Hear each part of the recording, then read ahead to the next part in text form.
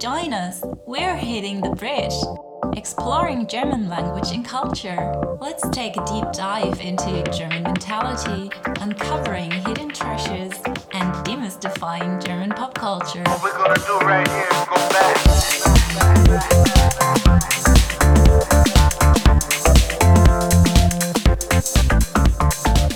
Fellow explorers, the dark time of the year has come. Things are getting cozy again. We're staying in more, doing more home-based things, like drinking glühwein or decorating our houses with Christmas lights, eating gingerbread. And of course, it's time to enjoy some movies with your loved ones. Which kind of brings me to the topic of today's episode. We're gonna be speaking about a hidden German treasure that seems to be kept a real secret for some reason, so stay tuned for that. First of all, I want to give a major shout out to everybody who sent in some voice messages. I asked you guys about your opinions. They will be included during the episode, so a big thank you to everybody who sent in their opinions and experiences. And as always, you will find all the information and mentions in the show notes.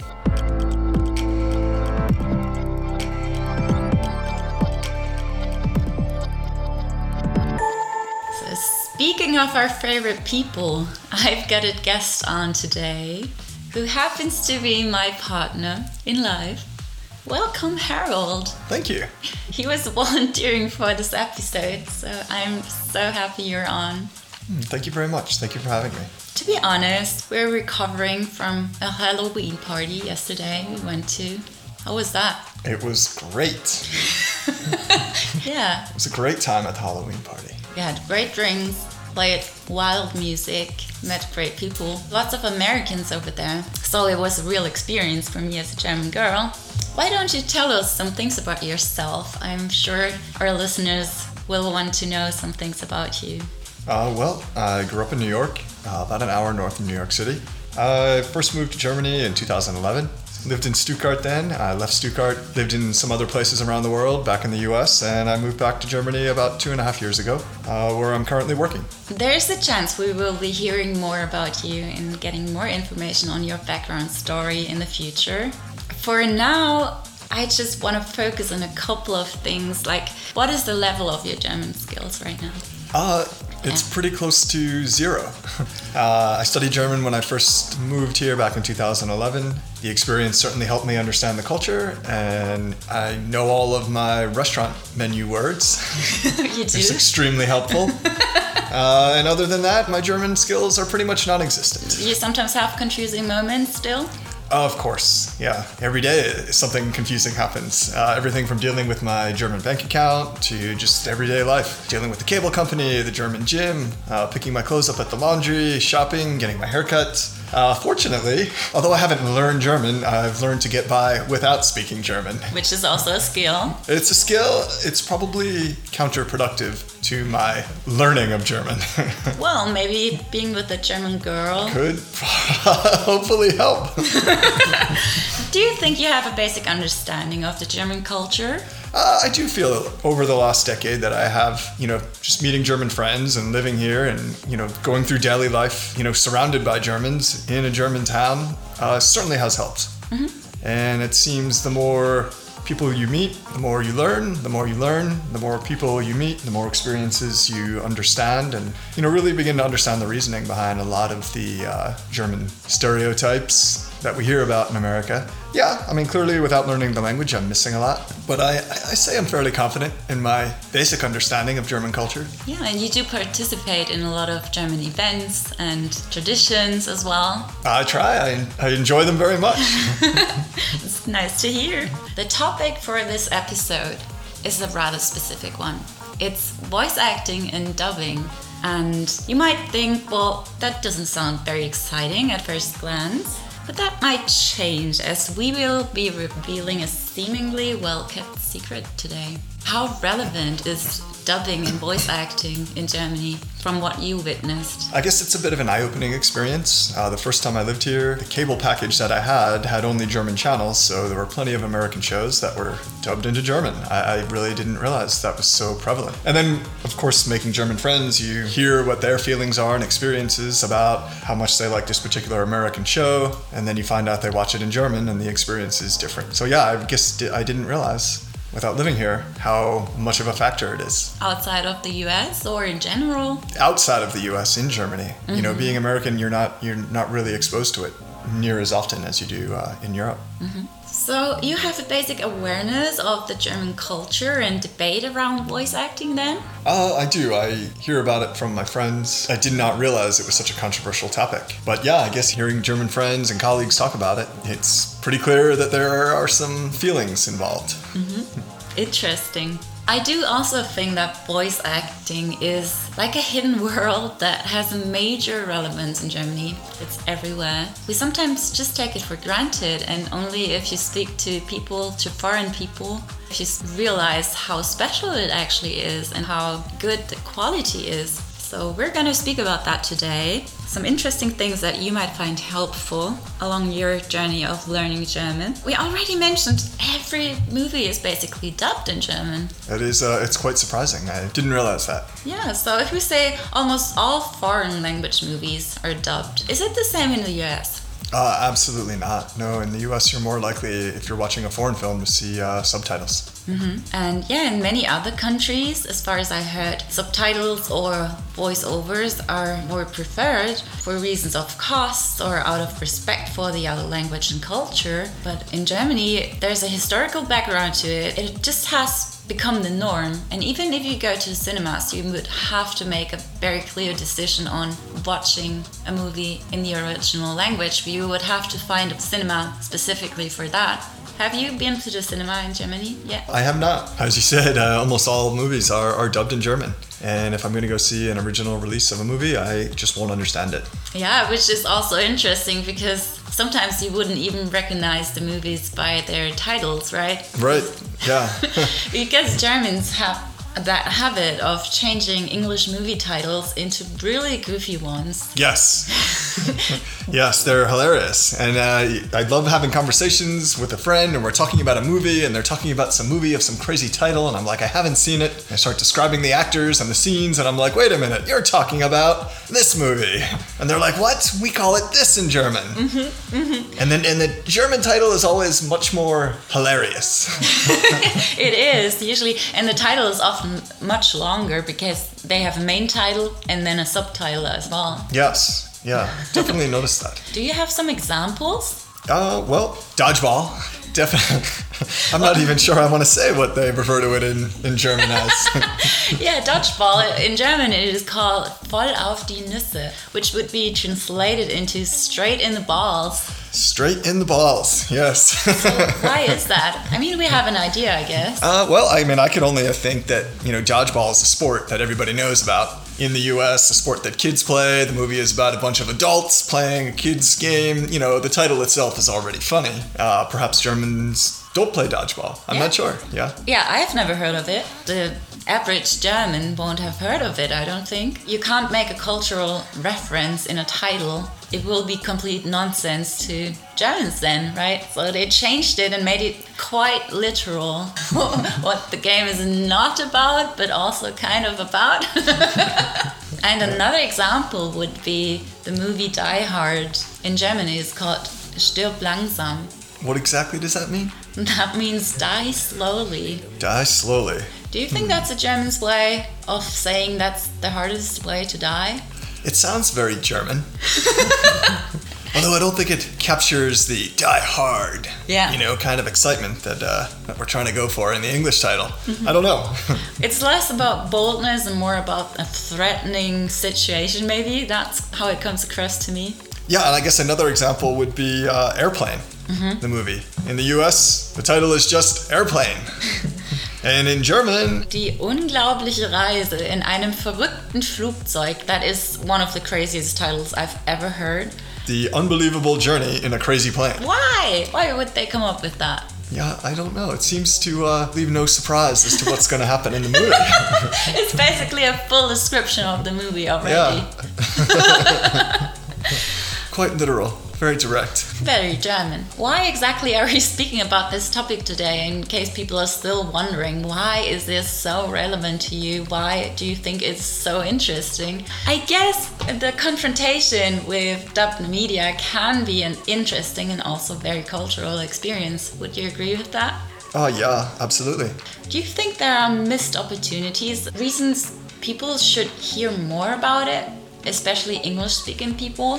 Yeah, I think it's probably a missed opportunity on multiple levels. I guess fairly obvious ones would be for English-speaking people that don't speak German are missing out on a lot of German films. You know, in other films produced in other languages that just haven't been dubbed over. So these movies will never be seen and enjoyed by people that, you know, are either too young that they can't read fast, or maybe they're old. Committing to watching a movie with subtitles is a commitment of energy. It's not something that's as relaxing as just laying on the couch or going to a movie theater. So that is very true, yeah.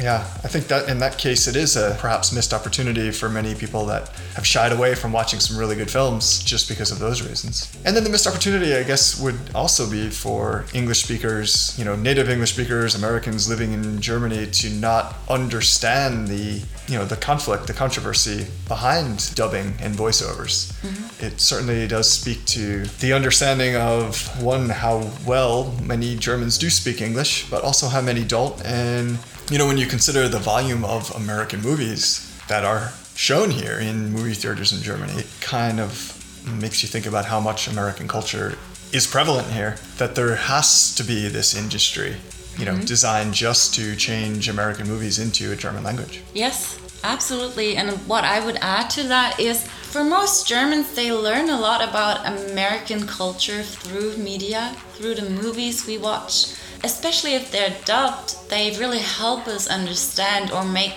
references in our head. Because dubbing is not only about translating word by word, it's also about translating the culture, making it more accessible to other cultures. And I think that's a nice thing. I would totally embrace it if there were more producing countries, you know, showing their culture. Yeah, of course. So we will be speaking about our personal observations today. And my first question for you would be, did you grow up around dubbed media in any form? Or what relevance does dubbing and voice acting have in the US? Well, yeah, of course. Cartoons. Mm-hmm. Watching cartoons as a child or as an adult is a great example. I mean, of course, they're all dubbed.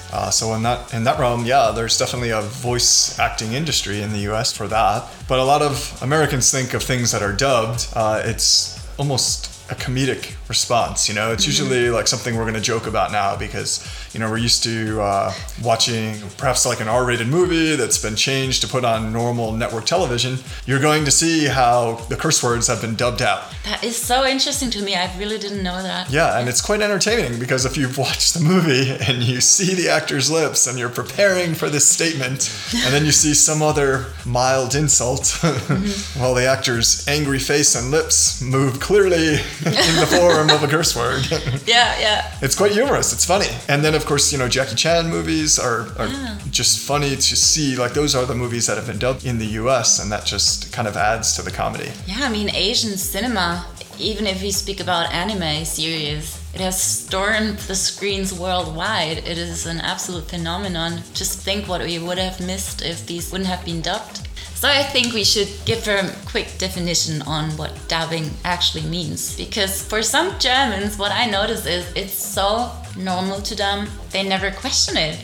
It's just the way movies are. They are in German. You'll find any movie in German, basically. And they're not necessarily aware of the work that goes into it and what exactly the process of dubbing is, because it feels like a finished product. A definition I found was that dubbing means the subsequent replacement of all speaking parts with dialogues in another language that is tailored to the mouth movement and gestures of the original actors. So the result would be a dubbed version that has been made accessible to another language, area and culture. And that's what we mentioned before. It's not just about translating the language, it is also about translating the culture. Yeah, sure. Like, not just words, but entire phrases and meanings. And characters. And characters as well, yeah. It really is quite more complicated when you start getting into the subject. We'll be looking at the changes that can come with that in a bit. So have you wondered why it is so relevant in Germany, dubbing and voice acting in general, in comparison to other countries and cultures? I guess I didn't realize how big of an industry shows, TV shows, and movies were dubbed into English in Germany the first time I lived here, when I first moved here. And that was a bit surprising to me. And then also surprising is when I moved to Italy and lived there, and also traveled around Europe for work. And, these other countries definitely don't have such a voiceover industry. So, I know in the case of like Slovenia or some of the Nordic countries, they specifically go out of their way to broadcast American and English programming in English, almost as a motivation for people to learn English. Yes. So yeah, I guess I have often wondered why it's such a big industry in Germany. I could only make an assumption, and perhaps it just speaks to the German culture itself. It seems that Germans all do speak pretty good English. In general, Germans are very educated, you learn English very well, and it seems like something that a German would do. You'd go out of your way to translate a movie. It has been established for good reasons, but by now it's not a necessity anymore. For younger people, they speak really good English, but still it is maintained. Of course, you see subtitle shows as well, and it is very helpful to learn the English language as well, of course. Still, for older people or super young people, kids, they just expect their favorite shows to be available in their own native language. And I think the main reason really is that English is not spoken by everybody in Germany still. That would make sense. And I'm sure it must be a little bit easier and more relaxing if to just hear a movie in your own language. Have you personally watched movies or series dubbed in German yet? And which ones? Well, yes, I have. Not necessarily by choice, because I don't speak German. But when I first moved to Germany, my cable package was German. So I got German television channels. There was American shows, which I would be excited about watching. Unfortunately, they were all dubbed into German. So shows that I had seen already. Friends was one, 2.5 Men was one. And then some of these episodes I had actually already seen. So, I knew what was going on. The experience is enjoyable. It's kind of funny. It is also funny and entertaining just to hear the voices that they've paired with these particular actors. Oh, absolutely. We're going to speak about that in a minute. Right now, I would love to take a look at the background of the German movie scene a bit, because I think that helps us understand why dubbing has become such an integral part of movie making. Following the Second World War, there probably was not much of a German film industry still existing at that time, because most of the people that worked in that industry left Germany. And perhaps most Germans were more focused on rebuilding the country. So many up-and-coming German directors fled to the US, having a major influence on American film as a result during and after World War II. I think that's one of the major changes that happened. So the American film industry had a major advantage also in development. The US had a very strong industry. Hollywood was booming back then. They were cranking out movies, sending them over to Germany, and it would be perhaps much more efficient to dub movies to be watched in theaters, vice to make their own. In the period after the Second World War, the German-speaking film market increasingly opened up to foreign films. Several dubbing studios were founded within a short period of time to compensate for the rudimentary foreign language skills in the population. And, of course, to develop the market better, the viewer count increased with the new population's access to Western movies. The movies produced in the United States were the most popular due to the fact that the market was dominated by them and the production was more advanced than Germany's. So since the 2000s, the German film industry has seen a general resurgence with a higher output and improved returns at the German box office. But since the golden age in the 20s, the German film industry has never regained the technical excellence, the star appeal, or the popular narrative suitable for German, European, or global audience. Yeah, perhaps the dubbing industry has led to that. Oh, that's an interesting thought. You think it has hindered the movie industry from recovering? I think it perhaps has.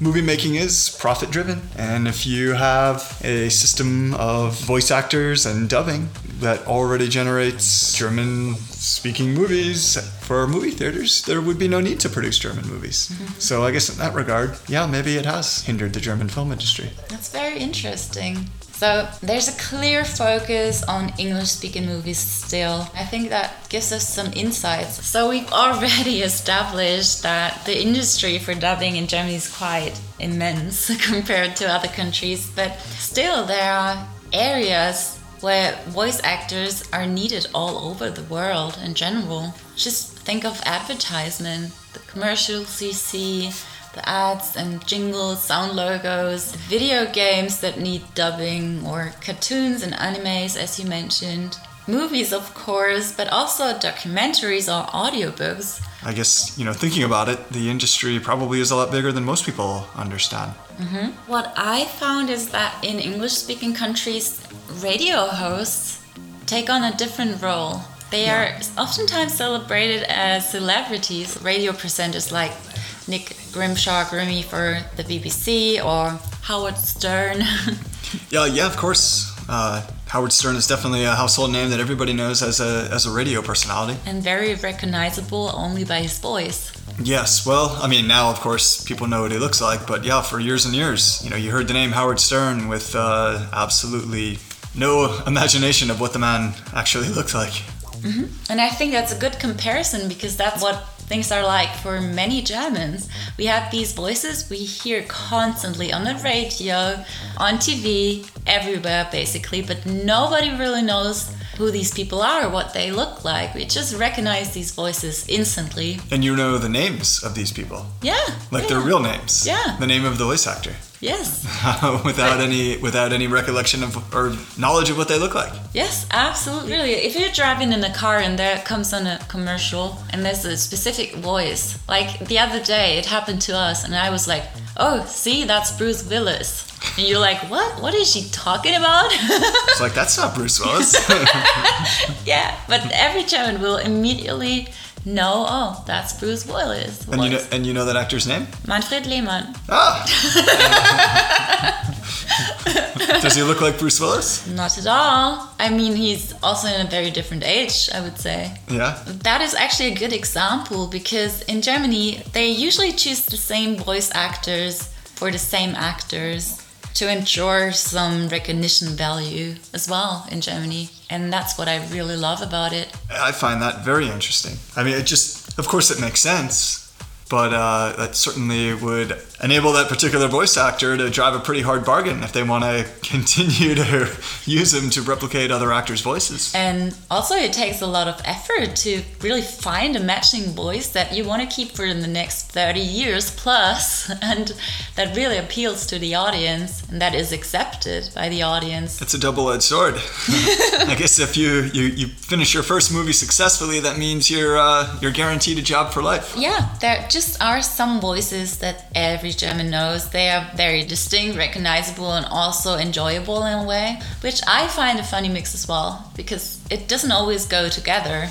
So what I know from people who work in the industry is that there are actual educational programs for voice actors. They get a proper training. It's not just about pronunciation and speed and all that kind of stuff that singers often do as well. It's really about understanding the whole concept of translating a movie culture-wise and language-wise. Yeah, it seems it would be essentially like reacting the movie. It is. Yeah, I guess that's why it's also called voice acting. They're doing an amazing job, in my opinion anyways. You always see new talents popping up everywhere, so the industry is really scouting new people, looking for new voices, really like who's got the voice, in an actual sense.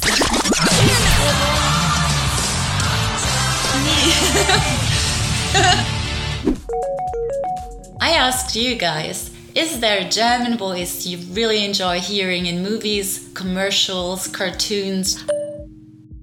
That's actually a pretty interesting question. If I would have to name a voice that I really like, I think it's the one of Keanu Reeves. And that's probably because he's one of my favorite actors. I also think they chose a really fitting voice. Although his original voice is a lot deeper, but I don't know, this voice just has something soothing and I really enjoy listening to it. I don't necessarily have a favorite voice from a German actor, but I certainly have voices I recognize in several movies or TV shows. I love Gilmore Girls, and it was also one of the TV shows I began watching in German. The voices really stuck in my head, I think, because, for example, the German voice of Luke Danes I find again in many other movies and TV shows. So basically, whenever I watch another movie or show, I will find his voice again. The actor is also doing voiceovers in German for Hugh Jackman, and I also like his movies a lot. And I don't even know the name of the German actor who plays or who's doing the voiceovers, but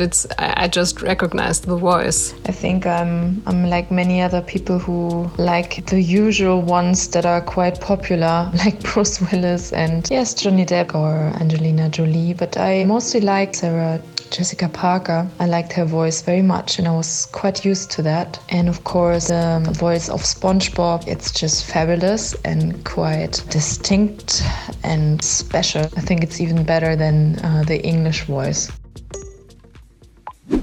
I would love to give you my personal favorites.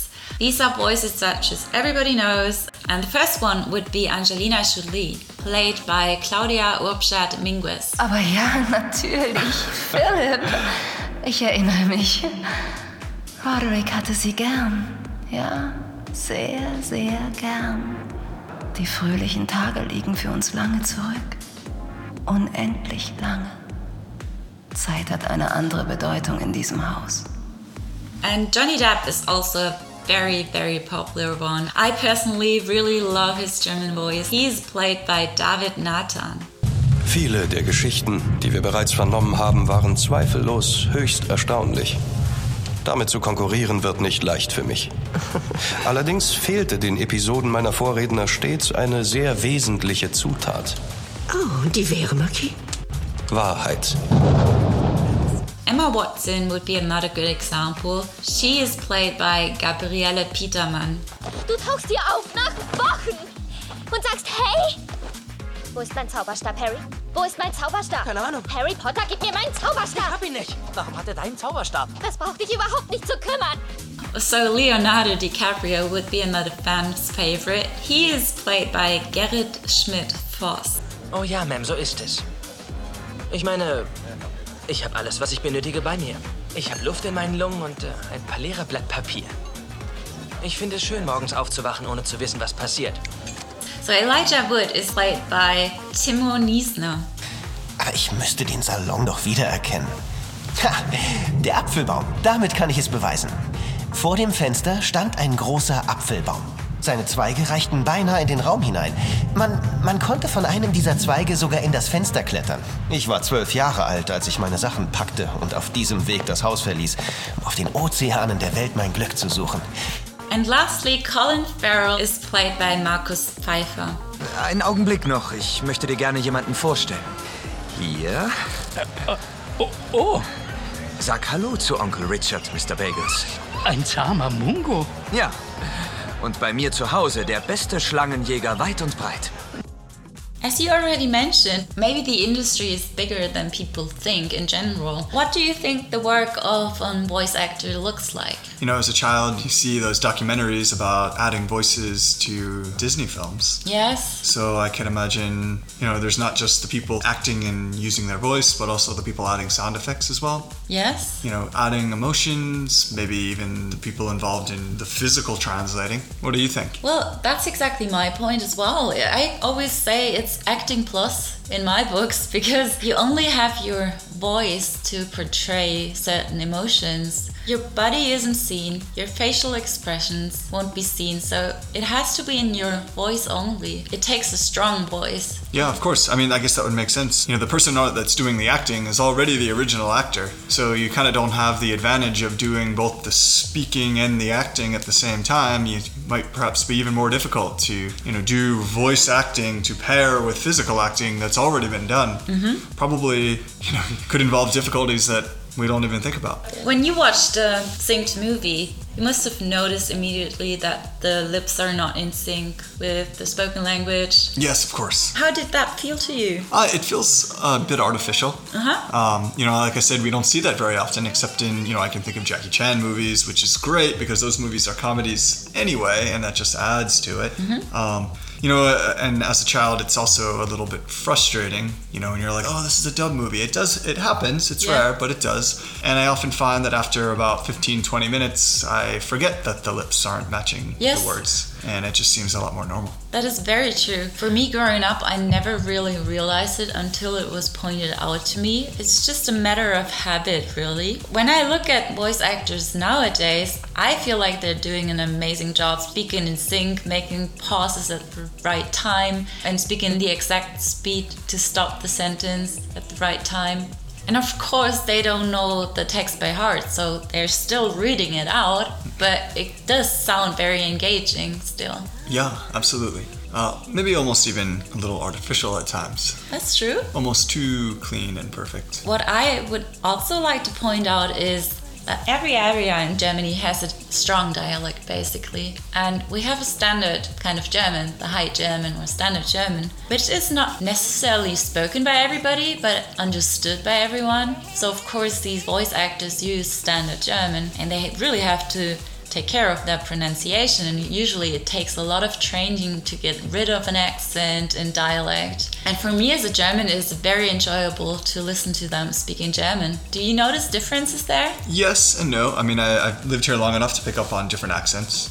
I can't place them very well, but I do find that when I listen to like German voiceovers, they sound very much like US newscasters. You know, there's obviously different accents from all over the US, but it seems like every time you turn on the news, there's someone speaking what I consider normal American English, and it seems that German voiceovers are the same way. Yes. Absolutely. And as we mentioned before, a voice actor does not only have to represent the culture of the movie, but also the culture of the target audience in a way. So there's specific behavior or slang or choice of words that would be made differently in other places, and they have to be fully aware of that. I do find that very interesting also. It seems it's possible to actually change the flavor of the movie almost a little bit just based on the dialogue, which might not be perhaps a word-for-word translation. Perhaps it changes sentences a little bit in a way that changes the theme of certain aspects. Yes. So, Harold, you've traveled a lot in your life. Have you personally noticed big differences in the quality of voice acting in different countries? Oh, yes, absolutely. There's definitely some countries where you can clearly tell that the voiceovers are not really up to par. You know, it's probably not that much of an effort. And you can tell when the dubbed voice seems to be speaking a lot less consistently than the original, you know, American or English form. You know, in fact, even sometimes you can watch a movie that has been dubbed over in one language and then has subtitles, you know, back to English. And you can clearly understand that this makes no sense. Yeah. If we think of some cartoon characters, for example, they're known for being quite characteristic and distinct, and there are a lot of character voices, and I would love to give you some examples of my favorite voice actors that have a strong and distinct voice that are instantly recognizable. One of them would be Beate Hasenau, who plays, for example, Ursula in The Little Mermaid. Man hat mich bestohlen. Ein Kamm und ein Handspiegel, wertvolle Erbstücke, es ist unerhört. Gestern Nachmittag lagen sie noch hier auf meiner Kommode. Ich kann es beschwören. Bruce Willis, we mentioned before, he's played by Manfred Lehmann. His voice is considered to be a little controversial because people either love or hate it, it seems. There's not much middle ground. Und die Polizei geht davon aus, dass derselbe Täter wieder zugeschlagen hat, der die Stadt seit Wochen schon in Atem hält? Allerdings. Sorgen Sie sich nicht, junge Frau, und ich werde auf mich aufzupassen wissen. Gute Nacht. Gute Nacht. And you might have heard her as well. It's Paris Hilton's voice, or Ashley Spinelli from Recess. She's played by Anja Stadtlober. Weißt du, irgendwie ist das schon öde, dass Vince jedes Jahr wiedergewählt wird. Das finde ich auch. Warum trittst du eigentlich nicht an? Du laberst doch die ganze Zeit davon, einen Schülerrat ins Leben zu rufen. Another cartoon character would be Detective Conan, which is an anime series. The main character's voice actor is Tobias Müller. Etwas anderes ist noch sehr viel merkwürdiger, Herr Inspektor. Ich bemerke Spuren von Feuchtigkeit um die Leiche herum. Und das Einzige, was in diesem sonst vollkommen verwüsteten Zimmer noch steht, ist der Stuhl dort. And lastly, Whoopi Goldberg has a very distinct voice. She's played by Regina Lemnitz. Peter Quint. Er kam als Kammerdiener des Herrn hierher. Nachdem der Herr zurück nach London übersiedelte, blieb er als sein Stellvertreter, ausgestattet mit allen Befugnissen. Und wieso wurde er mir noch nicht vorgestellt? Er ist tot. Well, from my observations, I would say there is a shift in generations when it comes to preferences around dubbed movies. Young people are learning English, they speak it on a great level, so they usually have the choice to watch an original language movie. That didn't always used to be the case. Well, I mean, that's interesting. Why do you think that there is a generational shift like this? Is that your opinion then, that as more people learn English, there's less of a need to have dub movies? Exactly. I do think so, and it's more of a choice, a stylistic choice than a necessity. Yet there still exists a voiceover industry. You know, all movies are still dubbed. I think it's nice to have the option, and there are lots of people, of course, who still don't speak a word of English or who have trouble relaxing and listening to English. Yeah. It's a comfortable thing to have. I'm glad it is there. It's probably not going away anytime soon. No. So we already mentioned the changes through dubbing. There's a negative about it. Do you remember your first impressions? Were there any negative impressions? Yeah, of course there's negative impressions. You can kind of tell that the original intent of the actor, or perhaps the screenwriter or the producer, is a bit lost in the translation. Even in the tone, you know, in the way that the voice actor is portraying the scene, you know, without the direction of the original director, producer, and artist. Yeah, absolutely. The dubbing voice can deviate considerably from the original. We have dialogue changes as well. That is probably to conform to the culture more. And as you mentioned, some jokes just are non-translatable. Just not funny. Yes. Yeah, even everyday language, like English slang, it would be something like, yo man, what's up? And great slang. You wouldn't hear that in Germany. You would change that a bit to match the audience. Yeah, and what would that sound like? For example, like, hey na, wie läuft's? Which isn't necessarily young people's slang, but still casual. So it sounds like day-to-day language you would hear in the streets. So the culture is reflected, but it also changes some meaning in the original movie, and maybe some things will get lost along the way, that's true. But I would also say, even if you see some dialogue changes, the quality of the movie could actually improve. There are a few examples of German dubbed movies that I can think of. For example, Bud Spencer. It was an entire genre on its own, and the writers for the movies were quite known and famous for their style. Just creating these dialogues. They stepped up the game, in my opinion. Wenn du mich noch mal duzt, hau ich dir eine Delle in die Gewürzgurke. Ist das klar?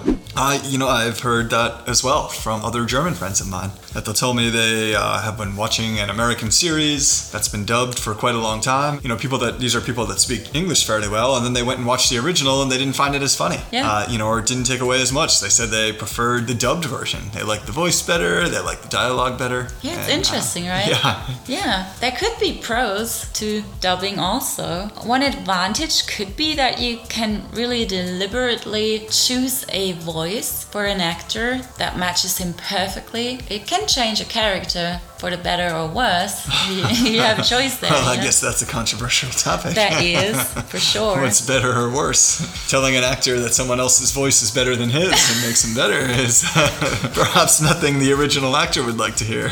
Absolutely, you're right. Of course, original acting will always include a factor you can't reproduce, and it's just the authenticity and the purity of the moment and the human facet to it. You can't reproduce that. Yeah, no, I agree. I mean, certainly the sound quality and the voice quality can be improved. My personal opinion, though, is I kind of like hear the actor that's acting. I think that brings in a bit of a level of reality that I prefer over perfect studio sound. With some voices, I would also say that cultures might not be as familiar with them as other cultures. Like if you think of a stereotypical person at a specific job or, you know, just a specific character, people in Asia would probably imagine a different voice. You can adapt to that as well and even change the tone of voice to make a reference to the culture. Oh, sure, absolutely. Yeah. No, and that way you're essentially, or I guess in some way, you're recreating almost a different movie. Yes. Using the same imagery, but adding new actors and dialogues. So perhaps even if you do stick true to form for most of the movie, you're changing it enough in a way that it's essentially a completely different version of the same story presented for another culture. There's probably a thin line there because you have to be careful to still respect the movie that was originally made, the culture of that movie. Or is perhaps that not entirely always the point of voiceovers? I can't think of an example where they changed a movie completely or drastically. So it always feels like they're respecting and sticking as close as possible to the original, but still making changes where it seems necessary for the target audience. Yeah, absolutely. I think maybe that's another thing that we talked about, you know, the complexity of the whole voiceover industry. We're talking not about just actors and purely translators. We're also talking about directors as well. Absolutely, yeah. So when you listen to a scene in German that you've seen in English before, what kind of feeling or impression do you get from that? It's a bit of a mix of feelings, you know. A lot of times it's surprising. You know, you're expecting to hear one voice and you hear another voice and you're like, you know. Yeah. You're a bit surprised. It's usually a bit humorous. Irritating as well? It certainly can be irritating if you were looking forward to really watching something and then you hear just a completely the wrong voice. Sometimes it's an annoying voice. And sometimes it's hilarious, you know. Yeah.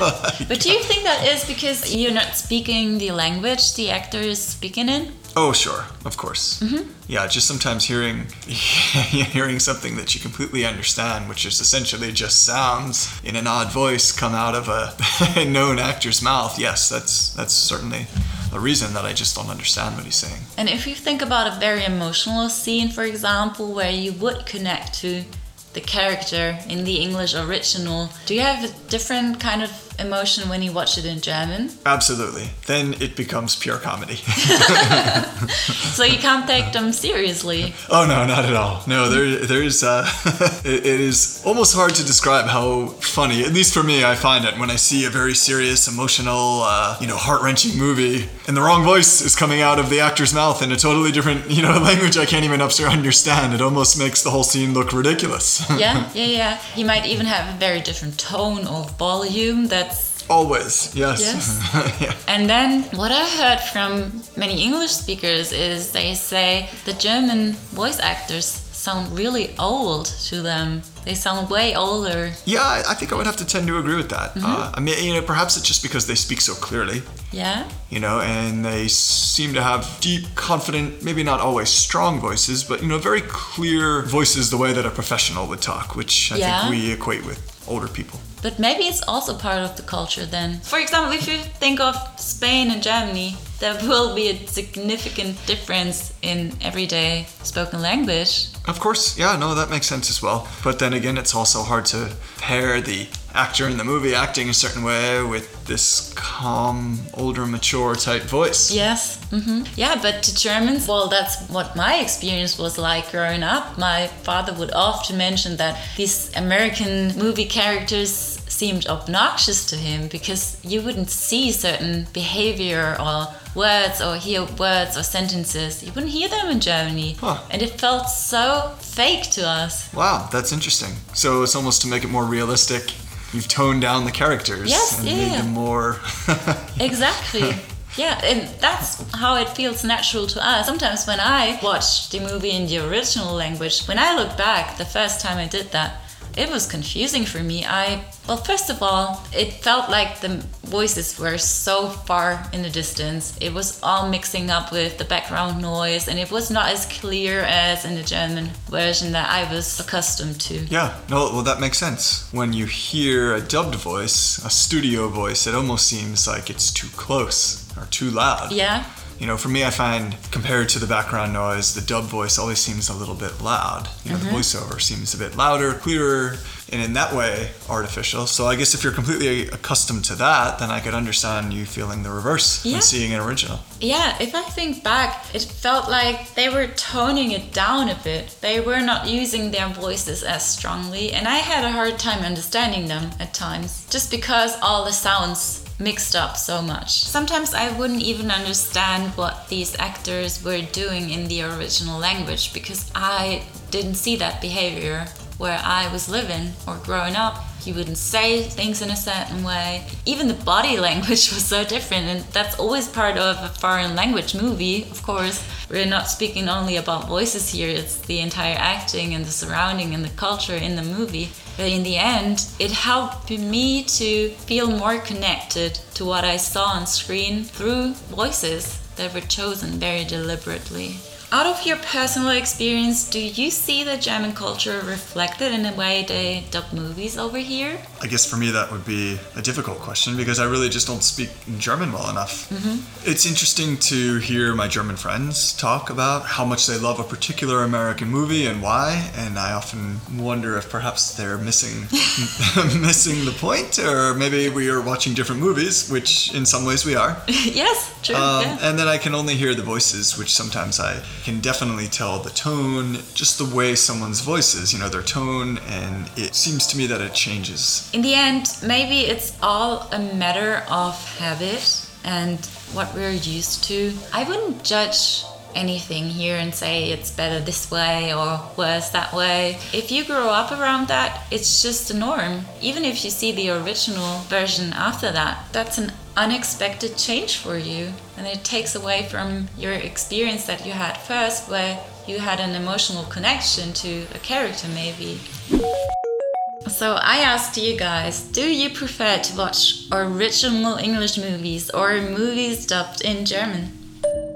I really only started watching original English movies when Netflix became popular. From then on, I watched every movie only in their original language, and I watched some of the series again, like Sex and the City, or I don't know, How I Met Your Mother, or other series who I actually watched dubbed in German in the first place, but then watched again in English original language. I must say, I really, really appreciate the synchronization in German, but there's nothing like the English original, and I think that lots of the jokes and little nuances are far better in the English movies. But I really see how well chosen the voices are and how qualitative the German voice acting is. One exception is when there are Disney, Pixar, or any animated movies shown in different synchronized versions where there are more or less comic and animated figures in it. In that case, I really, really like German versions. I think they're doing a great job. But, you know, when there are actors in a movie using their own voice, I think it's so much more original and so much better to watch the English originals, to be honest. But there are probably a few exceptions also. I always prefer to watch original English movies because it's authentic, and I hate it when lip movement and words aren't in sync. Nowadays, I prefer watching movies or TV shows in English, but not necessarily because of the language alone, but I think mostly because I want to watch the original, because the voice is basically half of the actor's work. The voice is such a big aspect of the whole process and the whole acting as well. So I prefer to have the original voice with the original play acting. So sometimes I try to watch if something is produced in France. I have tried to watch it in French, but I'm not as accustomed to listening to French TV shows and to watching them as I am with English. And I also think watching TV shows and movies in English helped me a lot in my understanding of the language. I think it was through watching those things that I came to being able to understand English almost as well as I understand German. I don't have to translate stuff I hear in the TV shows in my head, but I understand it just instantly.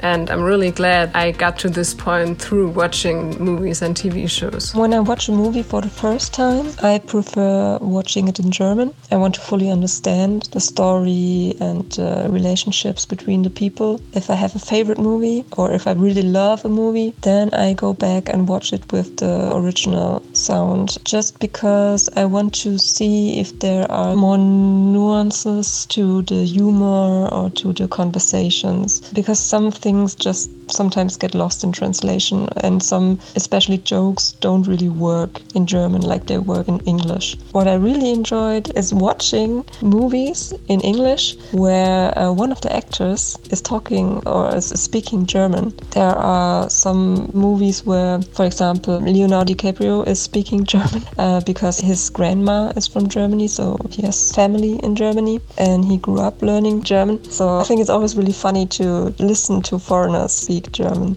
And also sometimes there are really, really awful adaptations of German language. So sometimes it can also be really funny to see an American or whatever try to speak German.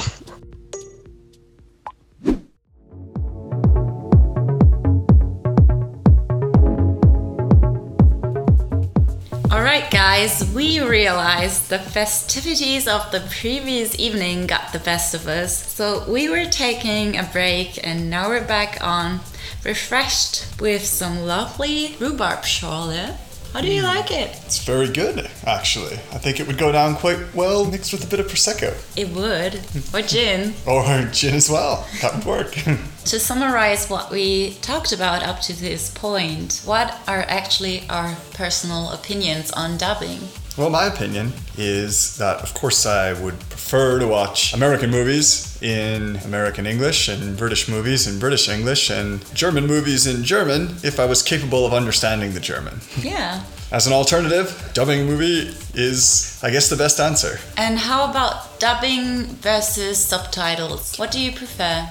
I would say in general I prefer subtitles. Uh-huh. Although unless of course I'm tired and I just really want to relax and put on something, I think that would have to depend on the type of program. You know, whether it's like a real classic movie, which I would prefer subtitles, or just stupid television shows that I'm going to watch and relax. In that case, probably dubbing. Mm-hmm. I kind of agree. I prefer non-dubbed movies myself because I think my English is at the level where I understand basically everything, or I can at least make sense of what is going on. But I'm still very, very appreciative of the dubbing culture we have, and I think it's a very good thing to have. And I would still encourage you guys to give it a try, to watch some dubbed movies in German, to make use of that for your language learning journey, or just in general, if you're curious about German culture. I would suggest you to start with a movie you already know very well. It could even be an animated movie, like a Disney movie, where you're not distracted by mouth movements. It will certainly help you learn the German language, and if you add the subtitles on top, it will certainly help you to understand single words better and get used to the pronunciation of things. And it could also be very interesting to learn about the culture and societal norms. If you watch the same movie in different languages, you might spot some core differences that are specific to a culture. And you might even identify some everyday truths that you observed yourself already when living in a specific country. And in general, I would say try to listen to these voices as unbiased as possible. You might know the real actor's voice that will always play into it, but it might be interesting to see what Germans consider to be a bold voice or a classy voice or a funny voice. It might be completely different from your culture.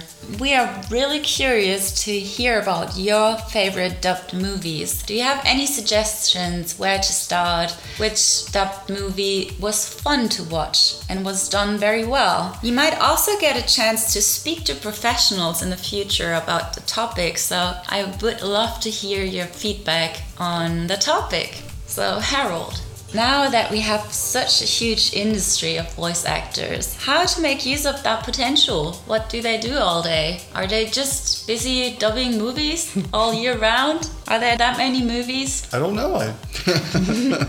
Yeah, how would you? Because I think we're getting to the main topic of this podcast episode, which is the hidden treasure I was mentioning in the very beginning. I am so surprised that foreigners living in Germany are completely unaware of that hidden treasure. And for some reasons, Germans don't seem to mention it, although every German is familiar with it. It's a huge thing, it's a major thing, it's a major cultural thing. And the thing I'm talking about is radio plays. I've never heard of those. Well, you might have heard of radio plays in general, because obviously they existed in England and the US, likewise. Oh yes, of course. I guess traditional before the invention of television. We see images of families sitting around the radio, listening to different programs and shows and radio plays, I guess. Mm-hmm. Yeah, in that regard. I didn't realize it was still a factor in today's society. Mm-hmm. Well, in Germany, radio plays have a major relevance, and I would even say they stand strong next to movies and series in general still. And I personally am a super fan. I'm a bit nerdy about it, but I would prefer radio plays over movies any day. Really? Yeah, and I've rarely watched movies nowadays. I think there are plenty of reasons why many Germans feel that way too. I would call radio plays in general a German speciality.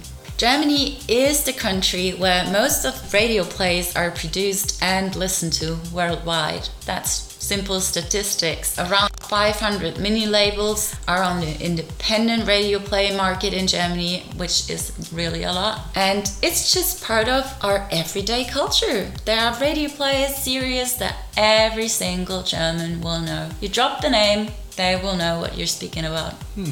We start being exposed to radio plays as children already. We have this series specifically produced for children. We grow up around it. We're not speaking about audiobooks here, it's really radio plays. But adults still love to listen to that medium, and there's a major comeback that has been going on for the past 10 to 15 years. So I ask you guys, do you still enjoy listening to radio plays as an adult?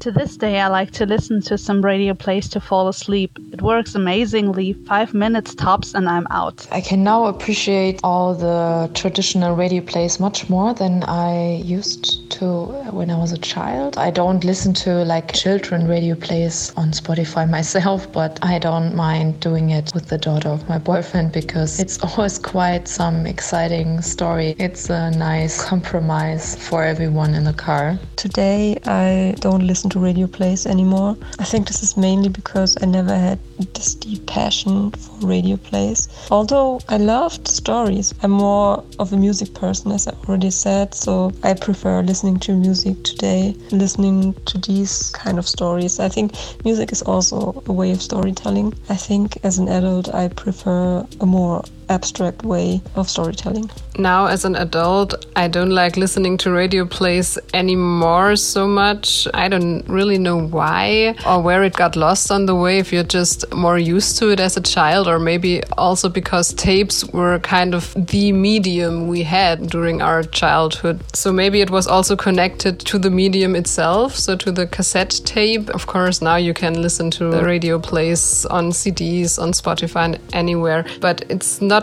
so much my thing anymore. I tried it maybe sometimes while doing a puzzle or something. It's a good opportunity to listen to radio plays, but I always came to a point where I realized that I hadn't listened for the previous 3 minutes, that I just got lost in my own thoughts maybe, and I hadn't followed the story anymore. So it doesn't really work for me nowadays anymore.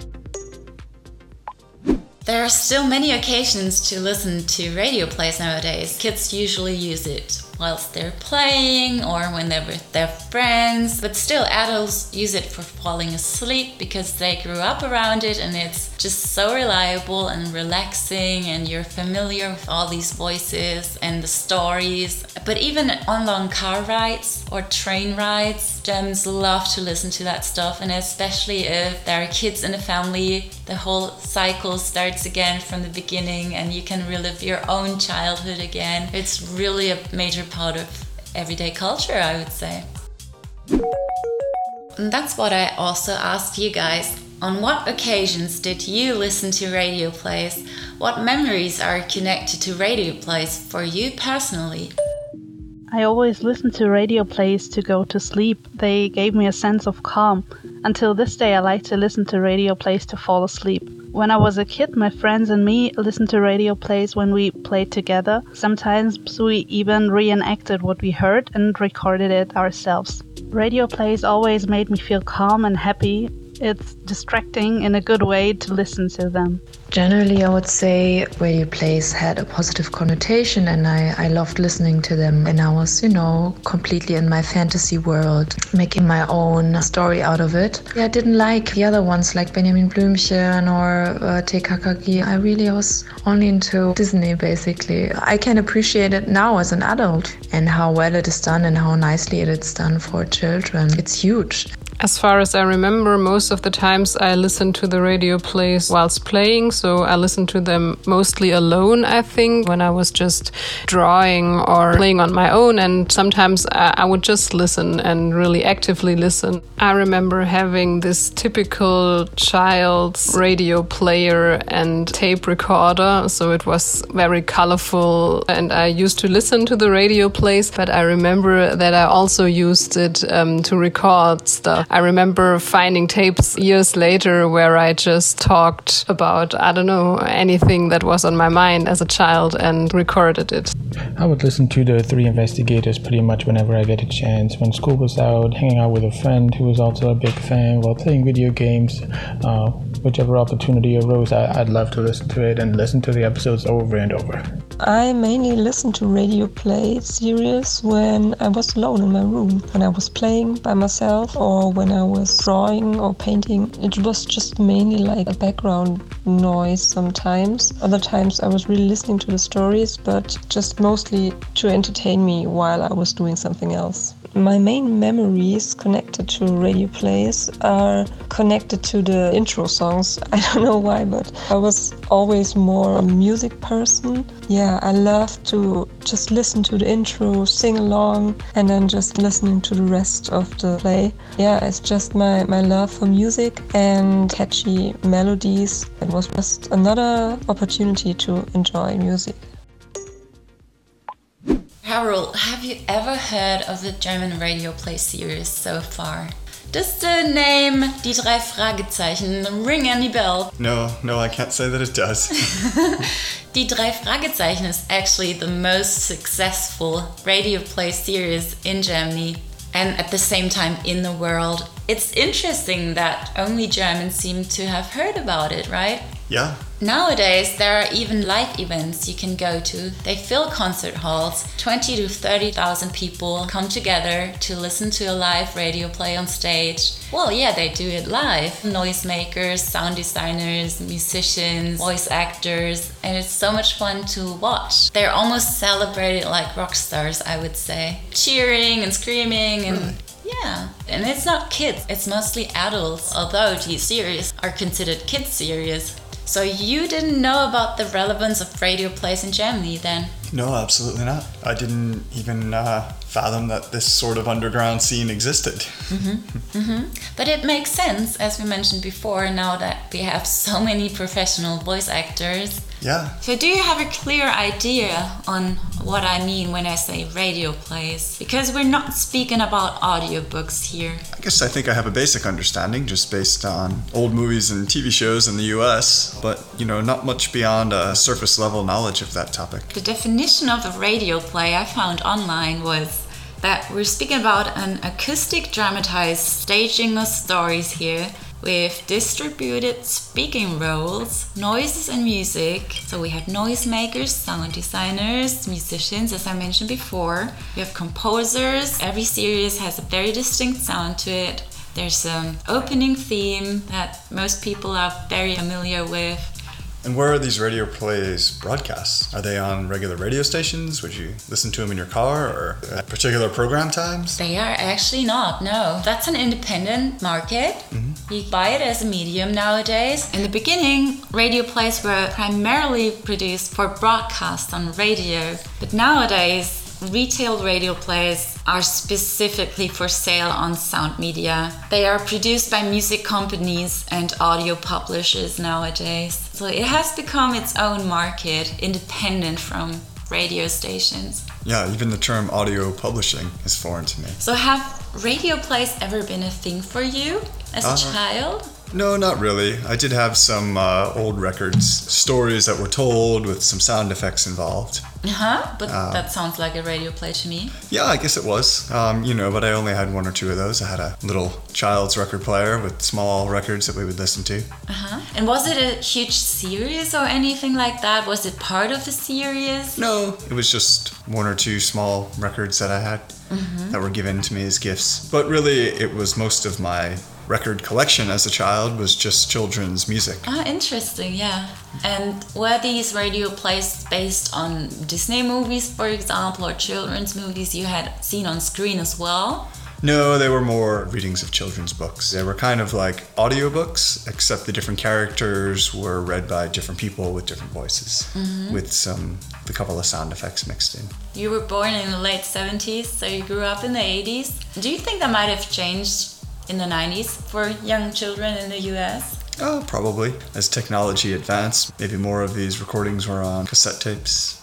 Perhaps CDs. But see, that's still a thing I remember vividly from my childhood. The culture around cassette tapes. How you would put them in your little cassette player, or when they ripped, or when the tape would get stuck in the recorder and you'd have to open it up and use a pencil to reel the tape back in so you could listen to it again. Oh, certainly. Everybody remembers that, I think. We grew up around that, and I think it's a vivid memory all of us have of our childhood. So radio plays were a thing in the US in the early 20th century, right? Yeah, they definitely were. You see, if you do any sort of studying of motion pictures or the film industry, like for example in New York, there's a Museum of the Moving Image that I went to when I was in high school. I took a film course, and it kind of leads you through the growth of the film industry from silent movies, black and white movies, into movies with sound. And of course, along with that is radio broadcasts, which were another form of entertainment. So, I'm aware of how, at least in the US, the radio programs turned into television programs. True. Yeah. They essentially replaced them. The radio programs are on at a certain time of night, where you see old movies and footage of families sitting around a radio waiting for the program to come on. Yeah. Following a story. And I guess, in my view, it was television that kind of took the place of that. What I know is also that radio plays were originally developed for radio broadcasting only. So it was the first original art form that was radio produced in the 1920s. Yeah, some of the most popular soap operas in the US, the longest running ones, started as radio broadcasts, started as radio shows. Oh, interesting. Yeah, so there are particular soap operas in the US that have been running for over 80 years now, that have started as regular radio broadcasts. Interesting. Can you drop a name? Do you have one example? I believe General Hospital is one of them. Really? Yeah. Wasn't there that story where they did a radio play about an alien landing thing, and people freaked out because they took it seriously, like it was on the news? Oh yeah, I have heard about that. I think that happened in the 1930s, and if I remember correctly, it was Orson Welles had a radio show. It was Halloween evening, I believe. He had a normal radio show. He made an announcement about it being having something special for Halloween, and they did an adaptation of a book called The War of the Worlds that involved an alien landing. And the way that they produced it was a normal radio show, so they had regular music, and then they were interrupting it with these live news updates, which were of course fake. And they were first started off simple, and then they got more and more intense to the point that there was a live report from this farm in New Jersey where a spaceship had landed, like a cylinder or something. And then, and then as it went on, I think there were laser beams being shot, and then the feed went dead, and caused quite a controversy, in the way that it was delivered to the audience. They kind of portrayed the radio broadcast as a real one in the way that they mixed in the normal live music performances and interviews in with the fake news broadcasts. Yeah, in that sense, it was a radio play, like a stage play. Yeah, absolutely. Mm-hmm. Have you ever spoken to a person that has been there when that happened? No, I haven't, but I do remember my mom speaking about it because I believe her parents had actually listened to it live. Was it convincing to them? When I remember it being relayed, is they weren't completely alarmed that aliens had actually landed, but I think it was a bit shocking as they were listening and they started thinking, is this real? Yes, or no? And then, of course, quickly figured out it was fake. But I guess many of the listening audience didn't realize that.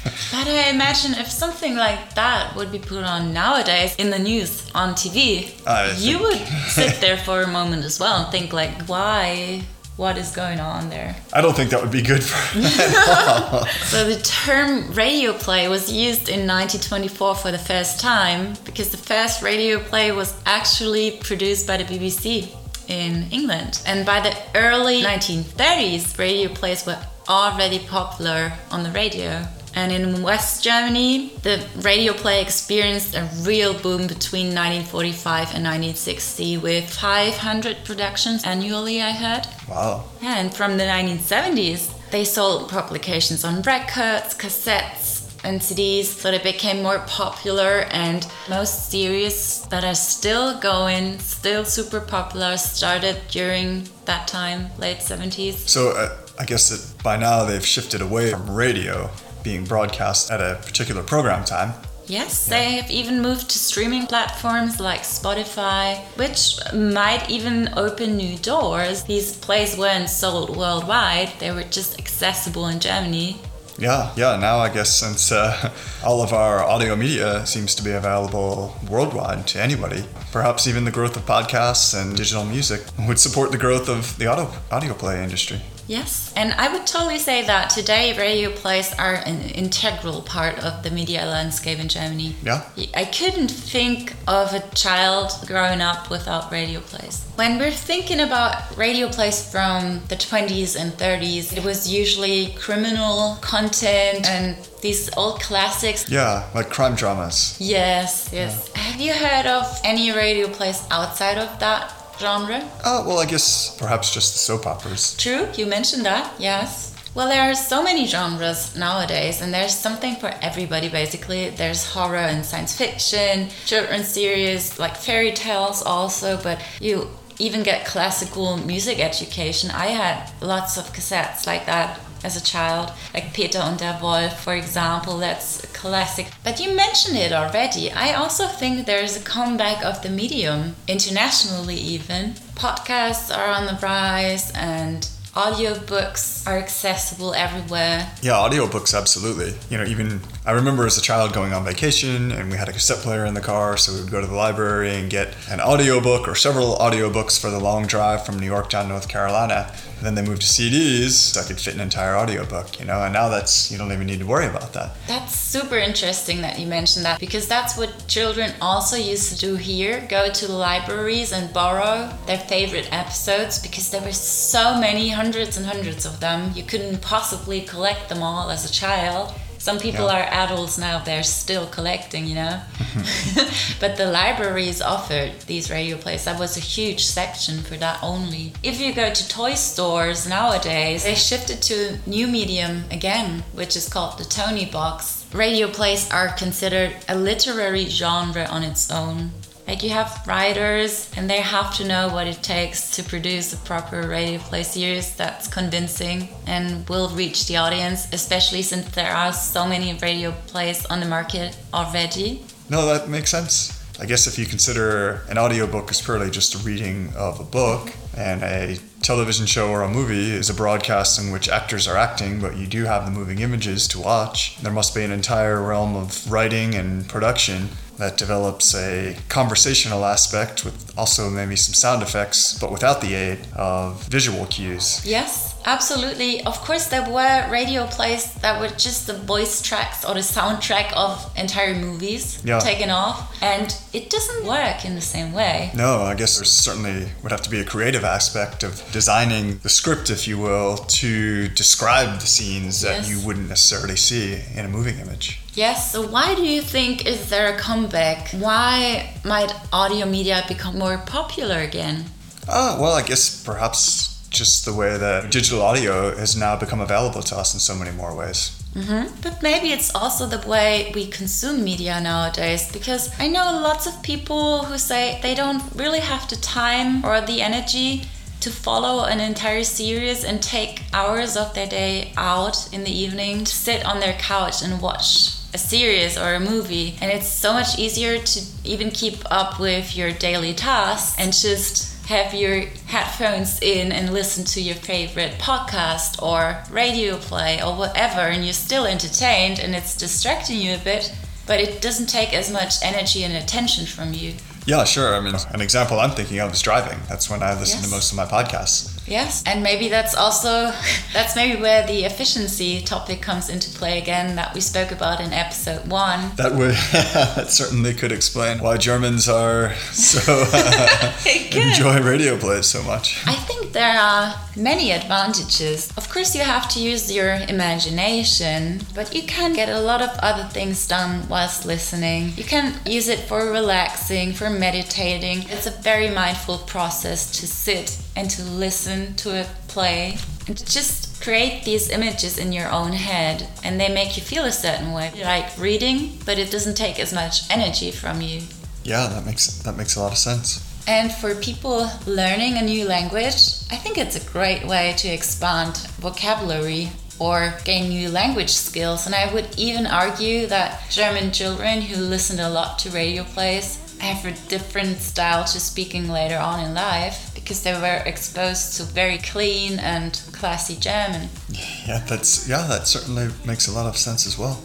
If children are exposed to that kind of media, maybe even more than to the TV screen, that might have a lifelong influence on them, and maybe they have even a different take on voice acting and hearing voices, on storytelling outside of the screen. Maybe it does even do something to your creativity or your imagination if you read a lot or listen to these plays. Well, sure, I'd have to agree. I think we've all read articles on how reading books or listening to books helps intellectual development, certainly much more than watching TV programs. I'm sure the same benefits that you would get when they say that children whose parents read to them a lot aids in their intellectual development. I'm sure audio plays, could perhaps have the same effect. Many adults have problems really focusing on something and not getting sidetracked. It takes a lot of mindfulness, in my opinion, to focus on a radio play, and I think that must be trained as well in some kind of way. And yeah, I guess I do remember as a child there was a record that we all seemed to listen to at least once or twice in school, and it was called Peter and the Wolf. Peter und der Wolf, yeah. And the one that we listened to, it was, an orchestra music. Each character was represented by a particular instrument. The oboe. And I would just remember in particular sitting around in kindergarten in a circle, a bunch of children on the floor, listening, and then looking over at my friends and seeing how everyone was listening so intently. Like you're not watching anything, you're just thinking of this and imagining it. That's amazing, yeah. It just causes you to kind of focus on just the music itself without any visual image. So you really had musical education through a radio play or audio play? Yeah, exactly. At kindergarten. That's super interesting to me. Yeah. In Germany, there are many popular series for adults and children alike, and I would love to give you my list of the top series for adults and children. And I would like to start with some radio play series specifically for adults that I personally love. Let's just start with adult radio plays. It's in no specific order. I just love them all and I try to limit myself. But trust me, if you start listening to one, especially on Spotify, there will be a whole new world opening up to you. You will see so many suggestions. So there are numerous radio plays that I could have listed. So one series that I really love is Sherlock Holmes. And as you can imagine, there were tons of adaptations already. I love the one where Christian Rode and Peter Krüger play Sherlock and Watson. Their interplay is just wonderful. Unfortunately, both of them have died in 2018. I was really sad reading about that, but that series is timeless. It's so much fun.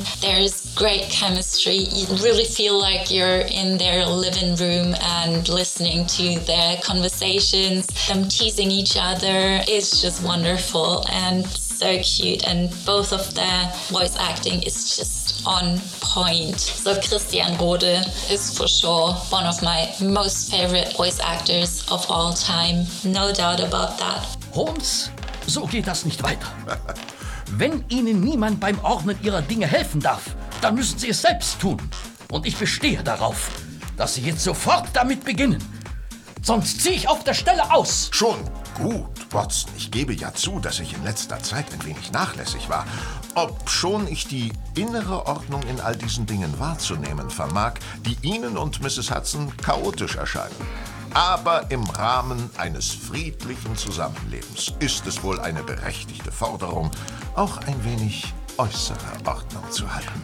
Then there's a series that ended a bit unfortunate, I have to say. It is Edgar Allan Poe. That's its actual title. It's based on stories from Edgar Allan Poe, but a whole entire story on its own spins off from that. It must have been one of the most tragic, terrifying, dark and horrific audio plays I've ever listened to. And just when you think you can take a breath for a moment, something even worse happens and you just can't wrap your head around what's going on. And unfortunately, they ended the series because back when it was produced and published, Spotify wasn't a huge thing and people were just listening illegally, so they couldn't afford to continue producing the series, which is such a shame because I loved it. So if you're into dark stuff, that series is for you. Till Hagen plays Dr. Templeton,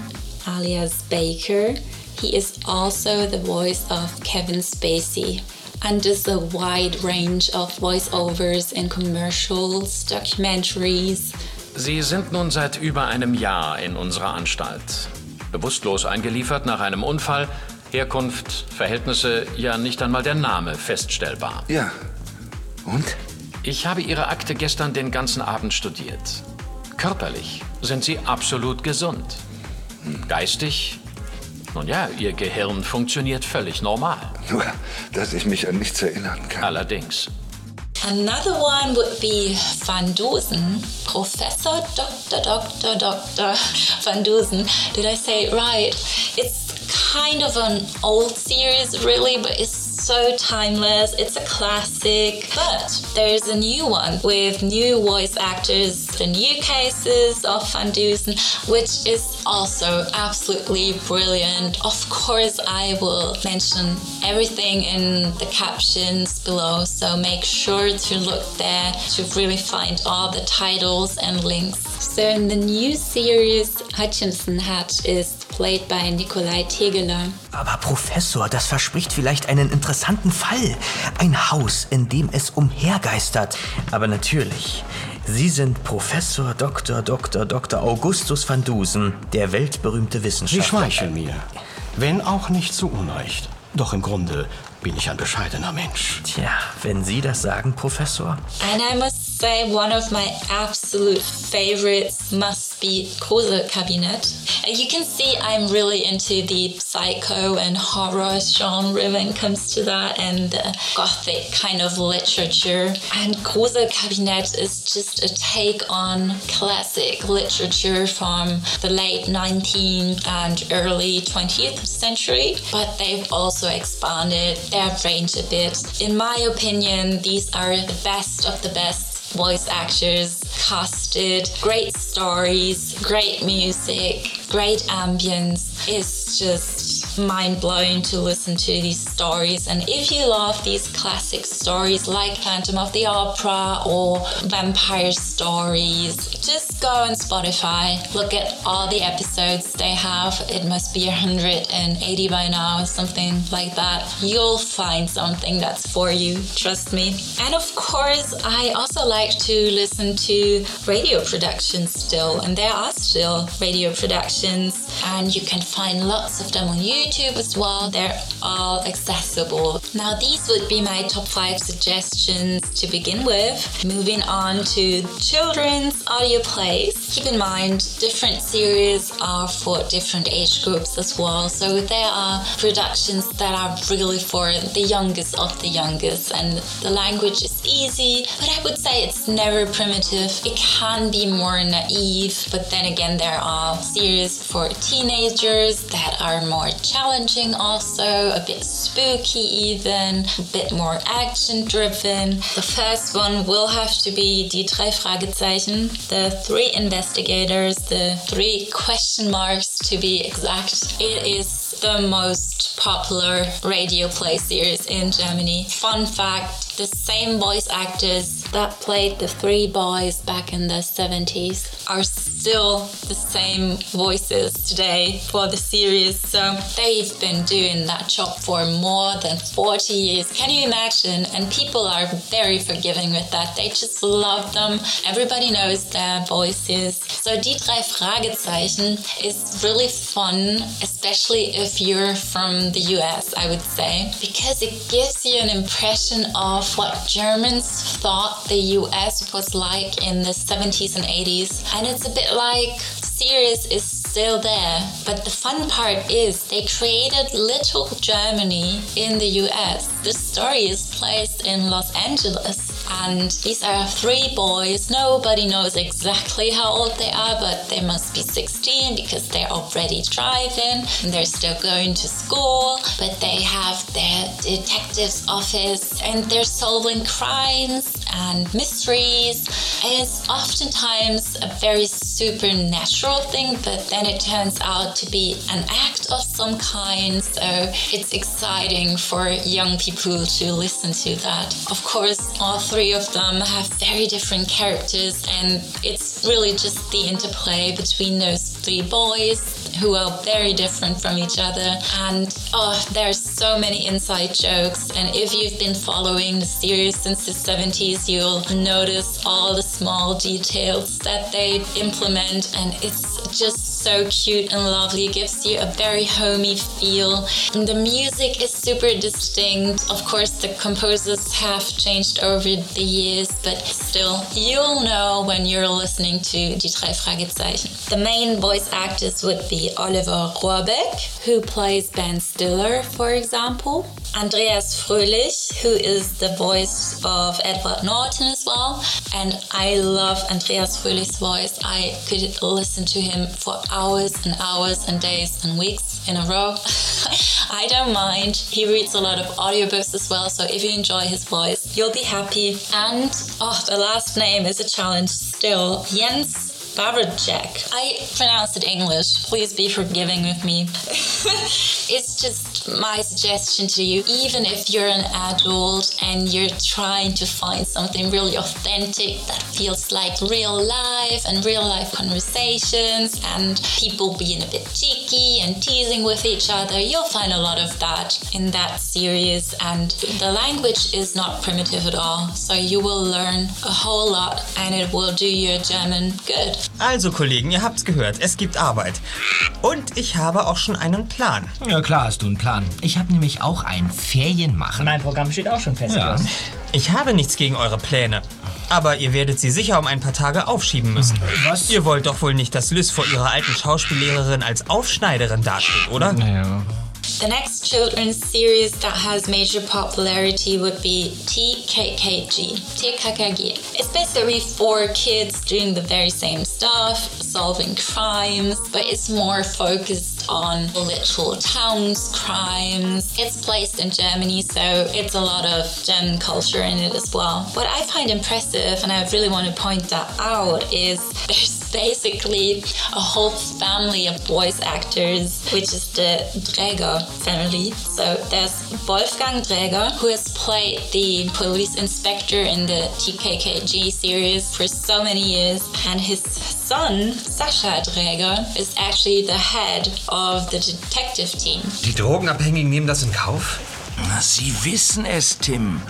Denk an die Zahl der Drogentoten. Das sagt alles, wisst ihr? So yeah, that's father and son. And there's Kerstin, which is also Wolfgang Dräger's daughter. And she can be heard in various other audio plays as well. She has a great voice. She's playing the girlfriend of Justus Jonas from Die 3 Fragezeichen. Ich habe neue Informationen über Amanda. Die Ärmste steckt bis zum Hals in Schulden. Und woher weißt du das? Ich habe mit Freunden gesprochen, mit Kollegen aus Hollywood. Die Namen werden dir nichts sagen. And TKKG, I have to point that out as well, has been criticized a lot for being not up to date when it comes to political correctness. It is very much still in the 80s, and sometimes you really wonder why they use certain words. I think nowadays they take great care of the language that's being used. So the third suggestion would be Fünf Freunde. I think it's based on an English series. It's The Famous Five by Enid Blyton. It's also an investigation team, and they try to serve justice. And what's really annoying about that series, I hope I'm not waking the dead here, but if you start focusing on the barking dog, you'll start noticing that it's the same bark used over and over again, and it drives you crazy at some point. But I still really love that series as a child. Moving on to some suggestions for the youngest ones, which would be Bibi Blocksberg or Bibi und Tina. It's basically a little girl living in Germany, and her mom is a witch.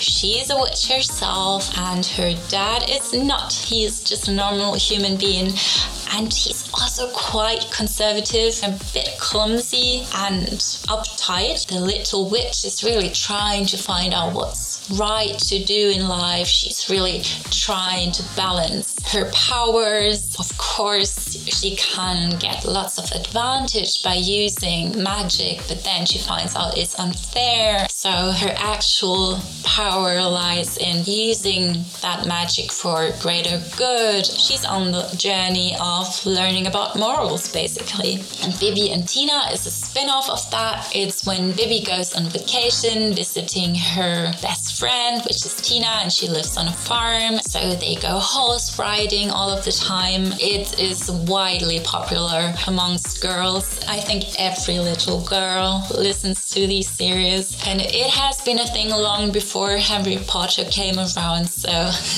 we have that reference for magic as well in Germany. And Bibi's voice is very distinct. Susanna Bonasevich, she also plays Fran Drescher from The Nanny, the TV series. So if you've seen The Nanny, you know she has that loud and sometimes even annoying voice, and it's similar with Bibi. And there's also Dorette Hugo, Tina, and she also plays Ariel from The Little Mermaid, for example, in case you haven't noticed yet. Mensch, das dürfen wir nicht. Wenn das Tor offen ist, darf man. Warum ist es sonst offen? Hü, Sabrina. Achtung, Bibi. Sabrina steigt. Ja, schaff ich schon.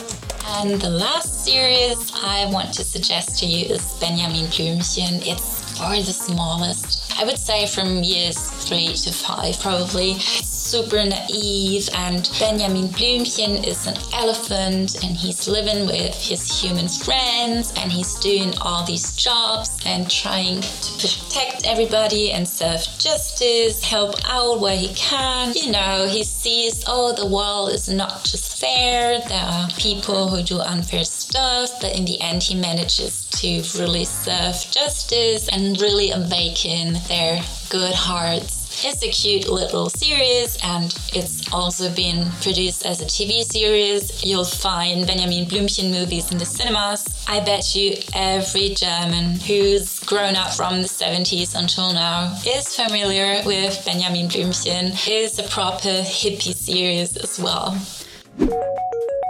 I asked you guys, which radio play series did you love to listen to as a child and why? Would you introduce your own kids to radio plays nowadays? My favorite radio play series was probably Bibi Blocksberg. I liked her the most because she as a character was funny and interesting, and I also liked the magic. I liked the thought of being able to just use it and also being able to fly. I always loved the thought of being able to fly to school or wherever I want to. When I was growing up, I'd love to listen to the Three Investigators, die drei Fragezeichen. There was a time in my life when I bought every single new episode that was released. I still listen to them to this day. I think they're great. They give us a glimpse into German culture, and it's just relaxing to listen to. Up to the age of 8 or 9, I loved to listen to Bibi Blocksberg and Benjamin Blümchen. Bibi was about a little witch and Benjamin was about a huge elephant living in a zoo. When I got older, I always listened to TKKG and Die drei Fragezeichen, both radio play series about kid detectives solving crimes. I must admit that I wasn't too much into radio plays when I was a child. I was rather a Disney kid. We played either Aladdin or Ariel on cassette while a car ride and when we were traveling. And I knew everything by heart. I got more into radio plays with the daughter of my boyfriend. She loves Bibi Blocksberg and also the newer ones with die drei Ausrufezeichen, which is like die drei Fragezeichen with girls. It's quite exciting and also catchy. I really love it how it is done. One favorite radio play series of mine certainly was Benjamin Blümchen. I think it's a classic. I think almost every child used to listen to Benjamin Blümchen on tape. Yeah, I think it's a classic for my generation and something you could relate to even at a later age, maybe even now. I think I also know some people who still listen to it. And I think it really is something you should continue listening to with your own children or with other children. So I think this is something that should stay in popular culture and should stay a beloved radio play series because it's just such a classic. And I also like tapes based on children's books from Ottfried Preußler, like Die kleine Hexe and Der kleine Wassermann. I think I also had those on tape. I would totally introduce my kids to radio plays because I think it's just a great possibility to enjoy stories, build great creativity, and maybe also learn things.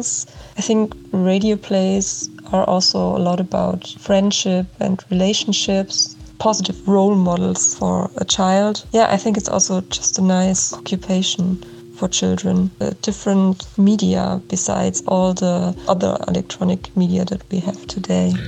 I would love to introduce my children to the Three Investigators. I think it's a nice way to learn the language, to learn a little bit about German culture, especially since my kids would be growing up speaking English. So absolutely, yes, I think that would be great to share it with the children. Yeah, I definitely would introduce my own children to radio plays or audiobooks and everything that is made without a picture, especially during a time where maybe reading is still a bit difficult for them. I have good experience with using it to sleep or also to play during a car ride so it doesn't get so boring and everyone can listen to it and has their own story in their head. It's quite beautiful.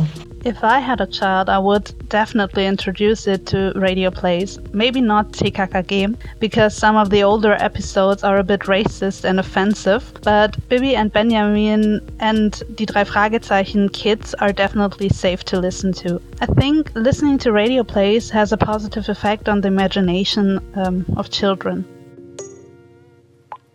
Some honorable mentions. I found these voices in series like Gruselkabinett and just loved them. The first team would be Herbert Schäfer and Janina Sachau. Mit Sergeant Daw haben Sie einen sehr fähigen Polizeibeamten vor Ort. Sagen Sie mir alles, was sich hier heute Nacht zugetragen hat, Miss Margaret. Bitte lassen Sie keine Einzelheiten aus. Gut. Man hat heute Nacht versucht, meinen Vater zu ermorden. Gottlob ist er mit dem Leben davongekommen, aber leider immer noch ohne Bewusstsein. Ich habe niemanden, auf den ich mich verlassen kann. I also loved his voice. It's Louis Friedemann Thiele. Das ist hier so. Jedes Mal, wenn das Lehr- und Prüfungsjahr endet, dann muss einer von uns sterben. Der Meister kann dadurch ein weiteres Jahr leben. And lastly, this is Stefan Krause. Ich habe mich Zeit meines Lebens an der Oberfläche des Fantastischen und Merkwürdigen aufgehalten. Aber mit Hilfe dieser Bücher bin ich nun endlich imstande, mich kopfüber in die Welt der Runen und Rätsel zu stürzen, die uns eine legendäre Vergangenheit zur Belehrung oder Verwirrung hinterlassen hat. So Harold, why do you think many foreigners living in Germany are completely unaware of such a major cultural thing? How is that even possible? I guess I would say it's because there's no parallel to our own culture. When you move into a new culture, you look for things that are similar. Oh, movies are this way, TV shows are produced this way, and since there is no reciprocal type of media in the US, at least for me, that's why I'm surprised to see that there's this whole separate genre. Over here. Even German adults who use radio plays on a daily basis to fall asleep or to drive to work, how come it is never a focal point in any conversation? I don't know. Perhaps it's just something that Germans consider normal and not a topic of real conversation. I would agree there. I think Germans do not really know how unique it is. I totally agree. Yeah. It's certainly unique only to Germany and not in the US, and any of the other places that I've lived around the world have I been aware of any sort of industry. But it's a bit of a missed opportunity, I think, especially for learning German. Would you consider to listen to radio plays or watch dubbed movies in the future for learning German or other purposes? Oh, sure, absolutely. I'd say that for both of those, anytime you're listening or watching, for example, anything that's in a foreign language that's interesting to you, your interest alone is going to keep you just more involved and engaged and cause a desire to learn that language yes. to a greater depth, of course. And of course, dub media, I think if it's a movie that you've seen already and you kind of know what to expect and know what they're going to say, then it kind of helps you earlier in the process of learning the German words and phrases, of course, that would apply then to those familiar situations. Yeah, absolutely. I think we had an amazing and very interesting conversation, and it was really important to me to make an episode about that entire topic because I think it's almost overlooked sometimes. Yeah, I totally agree, and I enjoyed it very much. It was lovely having you on. It was a great pleasure. Thank you for having me as a guest. I really hope we can do that sometime in the future. I'm very much looking forward to that. The last thing I would like to ask you is for a song for the playlist, Hitting the Bridge Tunes. Guys, it's on Spotify, so check that out. Well, for me, I think the song I'd like to add to the playlist, it would have to be inspired by the Halloween party and something that I would hear, in non-pandemic times at Volksfest. Gives me great memories of the Grandels tent. Would be Disco Pogo by Die Atzen. That is a very interesting choice, but yeah, it makes total sense. Of course, no party without such songs in Germany. I am inspired by the party as well and would like to put on Deichkind with Remi Demi Yippie Yippie Yay, German classic, a party classic. So that's it for today's episode.